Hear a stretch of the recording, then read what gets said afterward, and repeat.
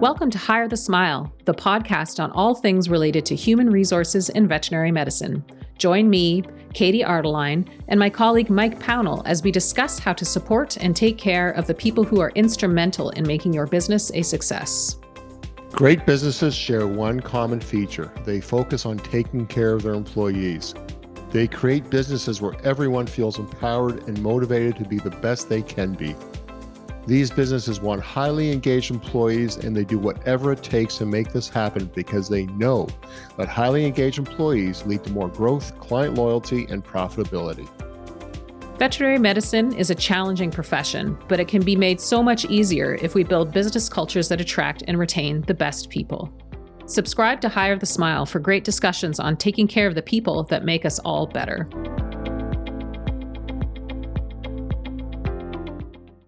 Hi, welcome to Hire the Smile, the podcast about all things related to human resources in the vet profession. As always, I'm Mike Pownell and joined by Katie Ardeline. Hi, Katie. Hey, Mike.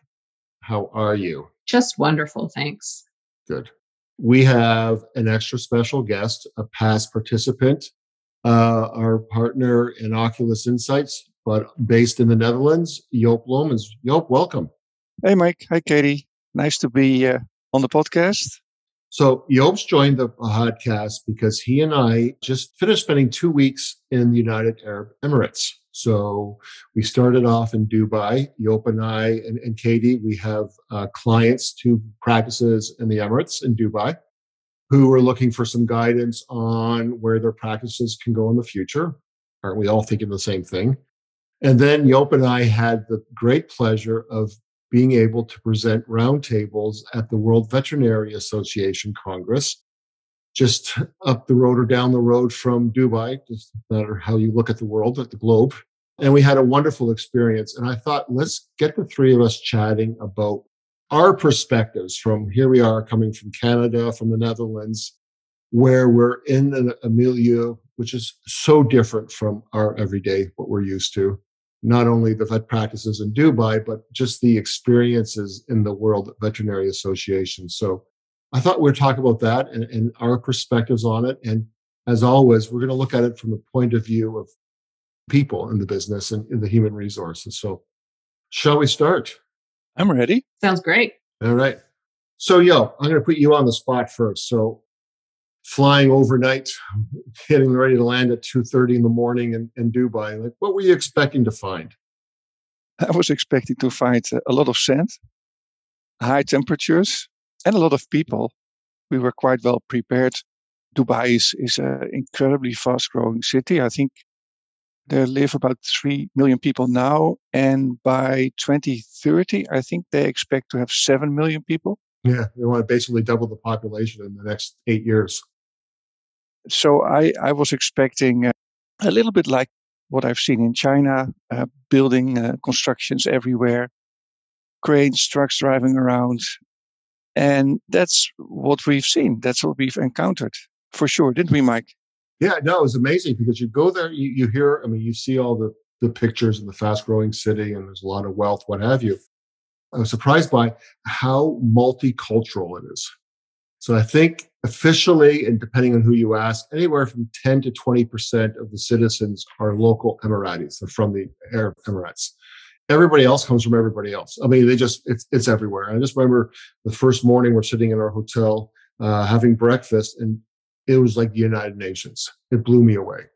And English is the common language for business, which made it easier for us. But I just was blown away about just the multicultural aspect of it. It was like a very cosmopolitan city. That makes me wonder, did you guys find that, not necessarily company culture, but was there a distinct sort of culture to the city or to the populace there that you could discern? Yeah, growth is not a word for culture, but It could be. Everywhere around you, you could hear the city grow. You could see the city grow. There was a special dynamic, I think, from the people that are not originally from there. You saw relatively a lot of young people. Yeah. You did not see many families, as I remember. So very often from an expat family, there's often only the husband going there, or We've seen, of course, over time, people bring in their family, depending a little bit on whether or not you're allowed to do that, because rules and regulations are also very strict.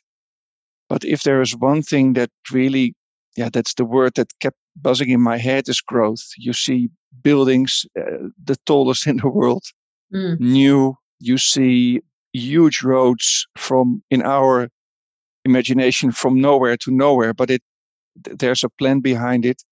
And you see all those different zones that are added and added and added to the city, straight out of from the sea to the inland. I remember visiting a colleague at his home, which was a new kind of compound. I think there were about 12,000 people living there, and he invited us for a nice barbecue outside. And when we were sitting outside, our view was the desert with camels, and that was exactly where the border of that particular ring was. And behind it was real desert where, there was hardly anything. So they expand ring by ring by ring. And that's my buzzword. That's happening in my head all the time. Growth, growth, growth. Yeah, similar to me, it was more of a hustle, opportunities kind of culture, because there's literally people from all over the world. They go there. The attraction to working there is you can make a decent living, high salary, tax-free for the most part, or a minimal tax. But there are no government services like we're used to in Europe or Canada. So you're sort of self-sufficient. So for example, when we visited our vet practices, the vets are from everywhere. I mean, everywhere. And so if I just think of the vet practices that we visited, and the vets, it was from, Lebanon to Romania to Poland to the UK. Yeah, just all across Eastern Europe. The Netherlands, Australia. Austria. I mean, it just everywhere. The support staff, by and large, were all from the Philippines. And that was fascinating. And so I know we were doing employee engagement surveys, and we had to translate them into their language, Tagalog, and English. But it was a neat dynamic with them, because I left there going, wow, if I ever wanted to hire some great receptionists or customer-facing people, everyone we met from the Philippines was just so gracious and polite and really wanting to help others. But what they do, and this is where I think is where we get into this idea of growth and opportunity, is a lot of the workers that come there are working there to send money home to support their families. And so how people or how their employers treated them in light that they're there to make money for family was such an important part. Yes, you want a good work culture, you want to get paid well, but it came up time and time again that, they loved where they worked because they respected when things were going on. Let's say a family member became sick, and they would have to fly back to the Philippines. Or one year they're saying we got our Christmas bonus a month early so we could send money home in advance of Christmas. Those are the little things that added up to a lot. I would not call them little things, Mike. I think they were so incredibly important to the people that we've met, and hats off to the owners of these practices. On the other hand, it's also a necessity, because if you need to find people who are not locally available, you really have to work the extra mile, almost literally, to get them to such a place as Dubai. I mean, it's a beautiful place to live. The climate is nice. There's air conditioning. There's a high standard of living compared to where a lot of people come from. So that is nice, and there's a nice income. But you are away from your family, whether you're from Europe or from the Philippines, or we've seen a lot of people from India or Indonesia or Sri Lanka. That's quite a thing. And what we've also encountered is that very often people bring over relatives. They also work in a practice, or the practice is even looking for other opportunities for the children or the spouses to work there, to live there, and then they need to have a working permit. It is incredibly complicated. We always think that HR is already complicated in our Western world, but I would say that they have extra challenges that we do not face, and I'll put the ball in your court, Mike, or that we have to get used to, that we have to source vets from completely different parts of the world to come and work in Canada or in the Netherlands or what have you. Yeah. No, you're 100% right about it. And I just was thinking about just how multinational the vet population is there. And then I was reflecting on my own practice and with the shortage that we have of vets in North America, particularly in equine, where statistically close to only 1% of graduating vet students want to go into equine. So that's less than 200 a year in all of North America. So it's not like we have an overfill of candidates. And so we've been able to look beyond our borders and we're in the process of hiring some more. And I would say by the end of the summer, the majority of veterinarians that work for us will not have been born in Canada. And I could tell you, because we hired our first foreign trained veterinarian last March from Germany, then we had one from Mexico, and we've had a couple more from Mexico and one from Spain. They are exceptional veterinarians, and the culture that they have added to our practice, we're a better practice than we were a year ago, just by the additions of people from different countries. And we always brag in Canada, our prime minister constantly say our diversity is our strength. And I see it in practice in our own, and I can see it in Dubai with just how multinational these practices were. Well, I think we're all very much focused on our own country, on our own university. For instance, in the Netherlands, we only have one vet school. So most vets that come from that vet school, even though more and more are coming from Belgium. There is a vet school in Budapest that's having a lot of students outside of Hungary. So there's a lot happening. And I think what we saw in Dubai, I think, Mike, that's also what you will face is that you have to think about, okay, how do they get a working permit? Is their license appropriate here? How do we get them going? And I think maybe that's also a nice bridge to what we saw at the World Veterinary Association conference where we went next. Yeah. Great because segue. That's really a truly global meeting of vets from completely different backgrounds, and was totally appealing to me. It was a complete eye opener to be at this conference for the first time and see our profession is organized and interacting globally. Yeah, that was. We show up there and then we see all these male performers from the Emirates, doing these chant and a welcome sort of ceremony. It was like, okay, we're not in Las Vegas anymore or Orlando. This is different. Yeah, it's a smaller group, so maybe 500 people there, I guess, but everywhere. And so to sit in a room and you're interacting with veterinarians, and it's primarily veterinarians. We didn't see a lot of support staff. There were students there, and we'll talk about that later from the Emirates, because the Emirate now has their own vet college. But yeah, you're sitting there and you're conversing. I remember just like the first day at lunch, the gentleman to my right was the chief veterinary officer from Malaysia. To the left of you was a vet from Uganda. Across the table were vets from the Emirates. It's just like, this is different. But as we'll talk later, it was very similar too in a lot of ways. But what I was impressed with is, when I go to a conference in North America, it's a big trade show, and it's, you're there, they're trying to sell you stuff, and it's go, go, go, go. And I often leave conferences in North America. I don't know, how would I say is I find it's a very superficial, it's a very thin layer of what we do. And it's very focused, as we talked earlier, on just what we do, whether you work on cats or dogs or horses or cattle. It's just like, that is your world.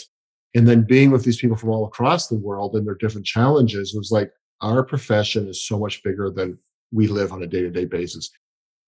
It reminded me actually being in vet school when you realize how huge and how many tentacles the vet profession has and where you could go. And with this in particular, there was a big emphasis on One Health, the veterinarian and the human medical field working together, that I found absolutely fascinating. I think, Mike, that also ties a little bit into shortage of vets as we have in vet practices. You already emphasized how difficult it is to get equine vets. Still, our universities produce quite a lot of veterinarians, but the more and more you see that practice becomes less appealing, that's one thing. And we try with our HR programs to really work on that part. On the other hand, there's also a big pull from completely different parts of our profession, like One Health, I think, is a nice example. The role veterinarians play in food production, in zoonosis. What we tend to forget in our little equine or companion animal or what have you bubble is the incredible importance and the role of our profession in impactful diseases like COVID. I think that has really shown us how important our profession is. And I can understand that there are a lot of veterinarians that maybe like practice, but also see the bigger picture and see a bigger purpose, a bigger role for them in life that is maybe, at least to them, more fulfilling than just treating dogs and cats or horses or cattle. But that's the larger aspect of health of all the people on our planet and how that interacts with animals and with diseases. And that was also incredibly impactful, I think, at this conference, the World Veterinary Association conference, where there was a big emphasis on the role animals play, and particularly the One Health and One Medicine aspect of it. Mm-hmm. And that's something that you will hardly hear or encounter when you're at a One Species conference. And that for me was also eye-opening. It's like you said, Mike, it's a bit like what we had at going back to vet school. You know these things, you realize these things, but it also, it puts you with your both feet on the ground. And maybe these people that leave practice have another reason than just being bored with practice. And maybe it's just the different or the higher purpose as they envision when they go a bit further in their career. But those are just my 2 cents. Yeah, I was thinking of that. I was like, one of the favorite lectures I sat in was just a veterinarian talking about research that he did on cysticercus, a swine-borne disease, and just how changing the way they house the swine had such a major impact on their small community in Uganda. And I'm sitting there and I'm thinking of the times where we have to, let's be honest, when we're dealing with pets of people, sometimes you're doing things you're like, do we really need to do this? You're dealing with, yes, we're addressing people, and we want to make our customers happy. But sometimes you're like scratching your head about, like, is this important? And then when you see a vet talking about how you decrease infant mortality in a village, it's like, all right, that has that purpose. And I know, Katie, we talk about purpose all the time and getting people lined up. And I think that is something that we have inherent in the vet profession, but this brought it to a whole different level. That really strikes me, that alignment of purpose. And, yourself as a practice owner, you have a vested interest in equine vets staying in equine medicine, or, small animal vets staying in small animal medicine as well. But if you truthfully want people to be happy and to be fulfilling their purpose, then you do sort of have to think a little bit outside of the immediate impact that not having those vets has on your practice. So that's really interesting point. And then the other one, I sat in on a lecture on what we have learned in camel racing over the last 30 years. What do I know about camel racing? I now know it is like huge in the Middle East. But just listening in on the lectures, I was like, I could have been in a horse racing lecture. It was fascinating. So it was just neat, regardless of the species, there was the common thread that runs through us all in the profession. I was thinking, Joop, of that last lunch we were having, and that very austere, very severe-looking gentleman sat down next to you, and he's with this light, long robe and the white headdress, and it's just very intimidating. And then, of course, he gets speaking, and you realize he's probably looking at us like, who are these people? And you start this conversation with him, and like, he's a camel theriogenologist. He was talking about how they had a calf born that day from frozen semen from a famous racing bull that had died 14 years ago. This guy pulls out his camera and he's like showing these pictures and showing us pictures. He's so proud and excited. I was like, well, pets are the same everywhere. Mm-hmm. That's exactly the same feeling I had when he pulled up the pictures on his phone. I mean, we would have done exactly the same. And you do not realize wide our profession is, and that these things are happening. I mean, camel racing is also big in Australia. I saw that there were several speakers from Australia talking about camel racing as well. And camel racing is huge. We've also been to Dubai World Cup race at the racetrack. The thoroughbred racetrack, yeah, it's crazy. That was a thoroughbred racetrack. But then we went to visit an equine hospital, which was beside a camel hospital and a falcon hospital. Yeah. So. I mean, this really puts your profession in a completely different or bigger perspective. And that's what I got out of it. That whole new worlds of friends that you meet and the connections that you make, which is not just the day-to-day stuff that you normally talk about in your place, but the discussion becomes far more interesting when you talk with people from all over the globe.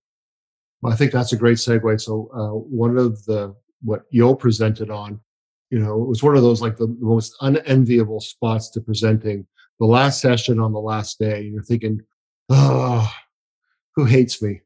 And so I did a session, a roundtable on technology in veterinary practice. And suffice to say, it was fascinating, good feedback. But when you're talking about technology and some of these areas don't have high-speed internet or smartphone penetration, it becomes a different conversation. And it sort of gave a hint to what was going to happen in your roundtable in terms of when we go into this, because this is what we know, and we go in there with our Western perspective about technology, and then you realize everything I talk about, I can talk about AI and robotics all I want. But if somebody is working in an area where they don't have cell coverage, it's all irrelevant. And so, Yo, maybe you can introduce the session you did, because that to me was probably the highlight of our 2 weeks there. I still think about it a lot. And I was talking to a colleague of ours who we met from Finland yesterday, and she brought it up, like just what a powerful 1 hour session you had. The main topic was how to keep our profession attractive for young and bright people. How do we keep finding people that want to study veterinary medicine and want to move our profession forward? So I came up with some statistics of countries that have statistics, and which in itself is, that's already a big difference between certain parts of the world. And then you always go into these discussions and presentations with your own perspective, your own bubble where you live in.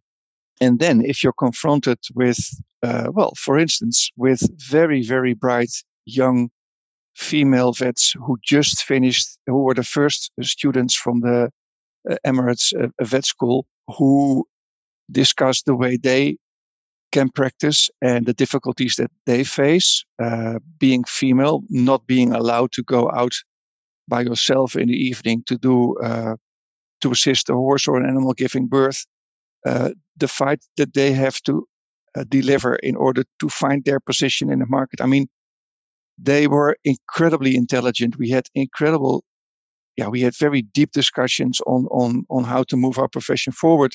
But these ladies, they really had it. They really, I suppose you share my sentiment in this discussion, Mike. They were driving this discussion with very open and honest questions on how we do veterinary medicine in our part of the world, how they would need support. That showed me that for sure there are still people who want to do veterinary medicine. But these ladies also were not completely focused on practice. They also saw the bigger picture. They were interested, for instance, in wildlife.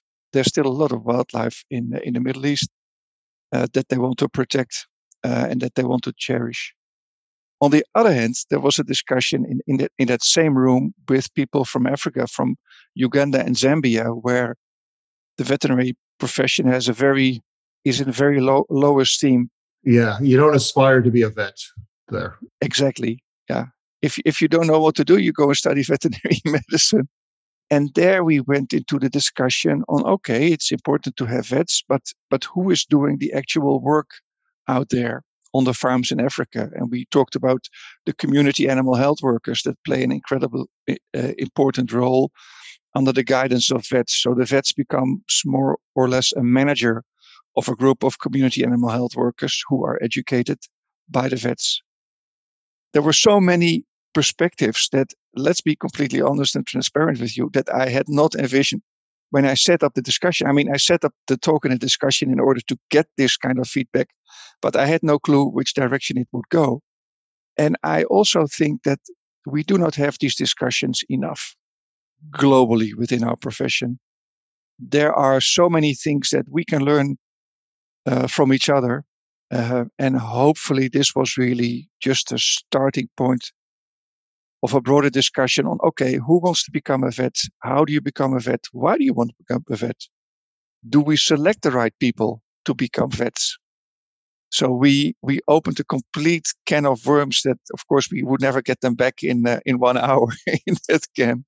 But that was exactly the fire I was hoping to ignite, and that happened. I think that was a little bit of the mystery and the success, Mike, of the topic.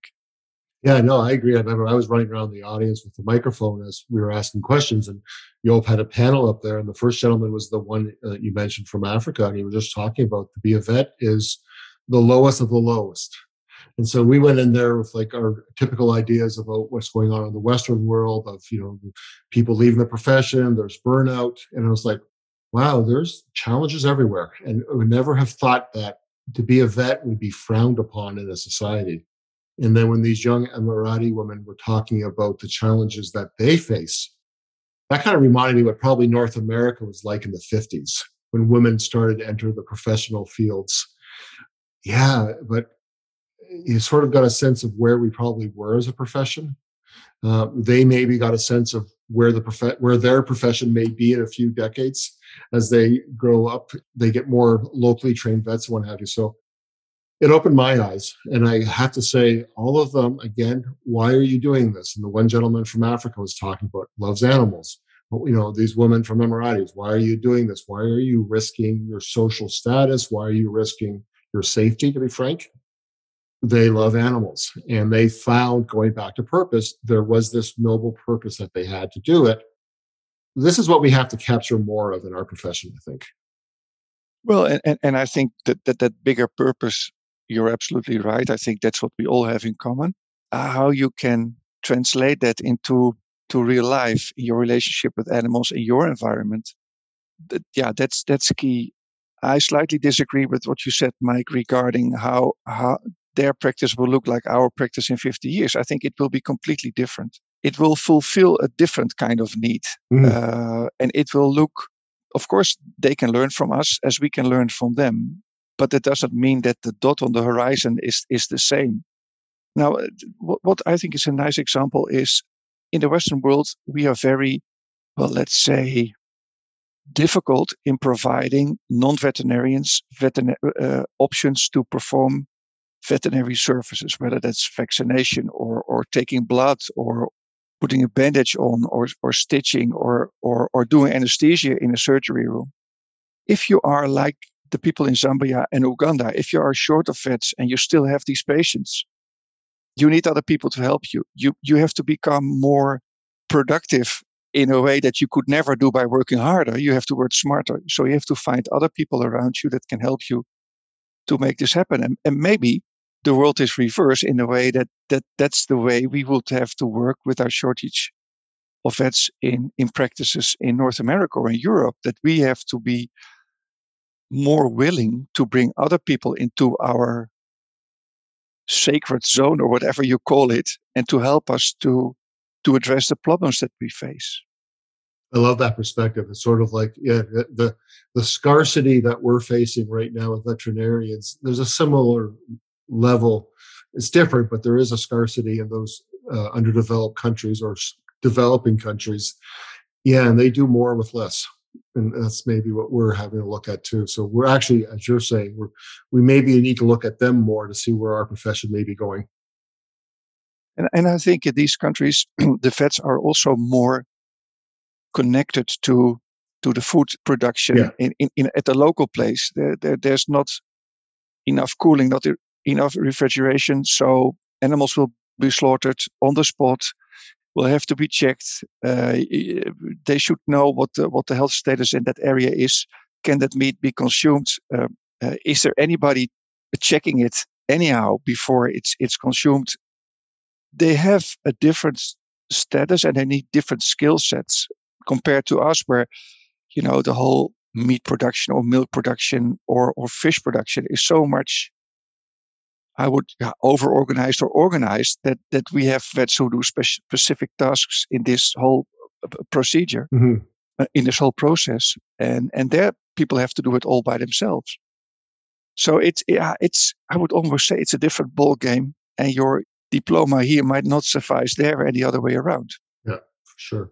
Last comment I have on the World Veterinary Association Congress. So, we're talking about the globalization of the profession, and I was talking to our colleague from Finland, talking about how fortunate that we've been able to hire vets from different parts of the world. And then she sort of struck me with well, it's actually easy for you. And I'm like, why is that? She's like, well, if they come to Finland, they have to learn Finnish.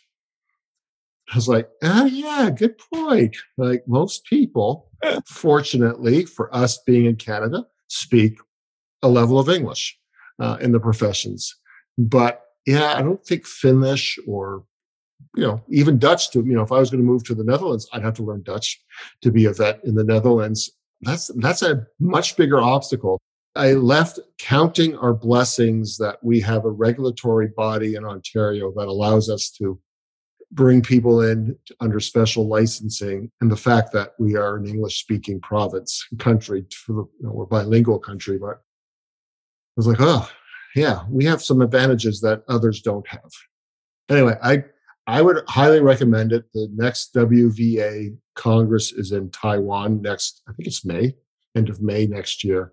Yeah, it was a breath of fresh air. I just walked out of that conference invigorated and hopeful for our profession, because regardless of where they're from, there was a shared love of medicine, a shared love of what we're doing, animals. We all have obstacles, but we're addressing them to a certain degree. I mean, I'm not trying to make this like it was nirvana. There was a lot of challenges, but I was optimistic. I couldn't agree more, Mike. And, we think we've seen a lot of the world already, which in a way is true. But still, you meet these surprises, you get surprised, and you get invigorated by how other colleagues deal in certain circumstances. Yeah, and also learning from them, but also being able to help them with your experience, I think is that was really a big thing in this conference. For sure, we'll try to go to Taiwan next year as well, because I think it adds a lot of value. Yeah. Well, Joop, thanks for joining us. Glad to get your perspective on it. We were both seeing the same things, but we both took different takes on some things, which is good. I will say we're working to have some of the veterinarians and students that we met in the Emirates join us on future podcasts. So I'm looking forward to really hearing from the people that have boots on the ground and how they're doing things. But anyway, that's our little travelogue of our little working vacation in the United Arab Emirates. Thank you for having me. Thank you.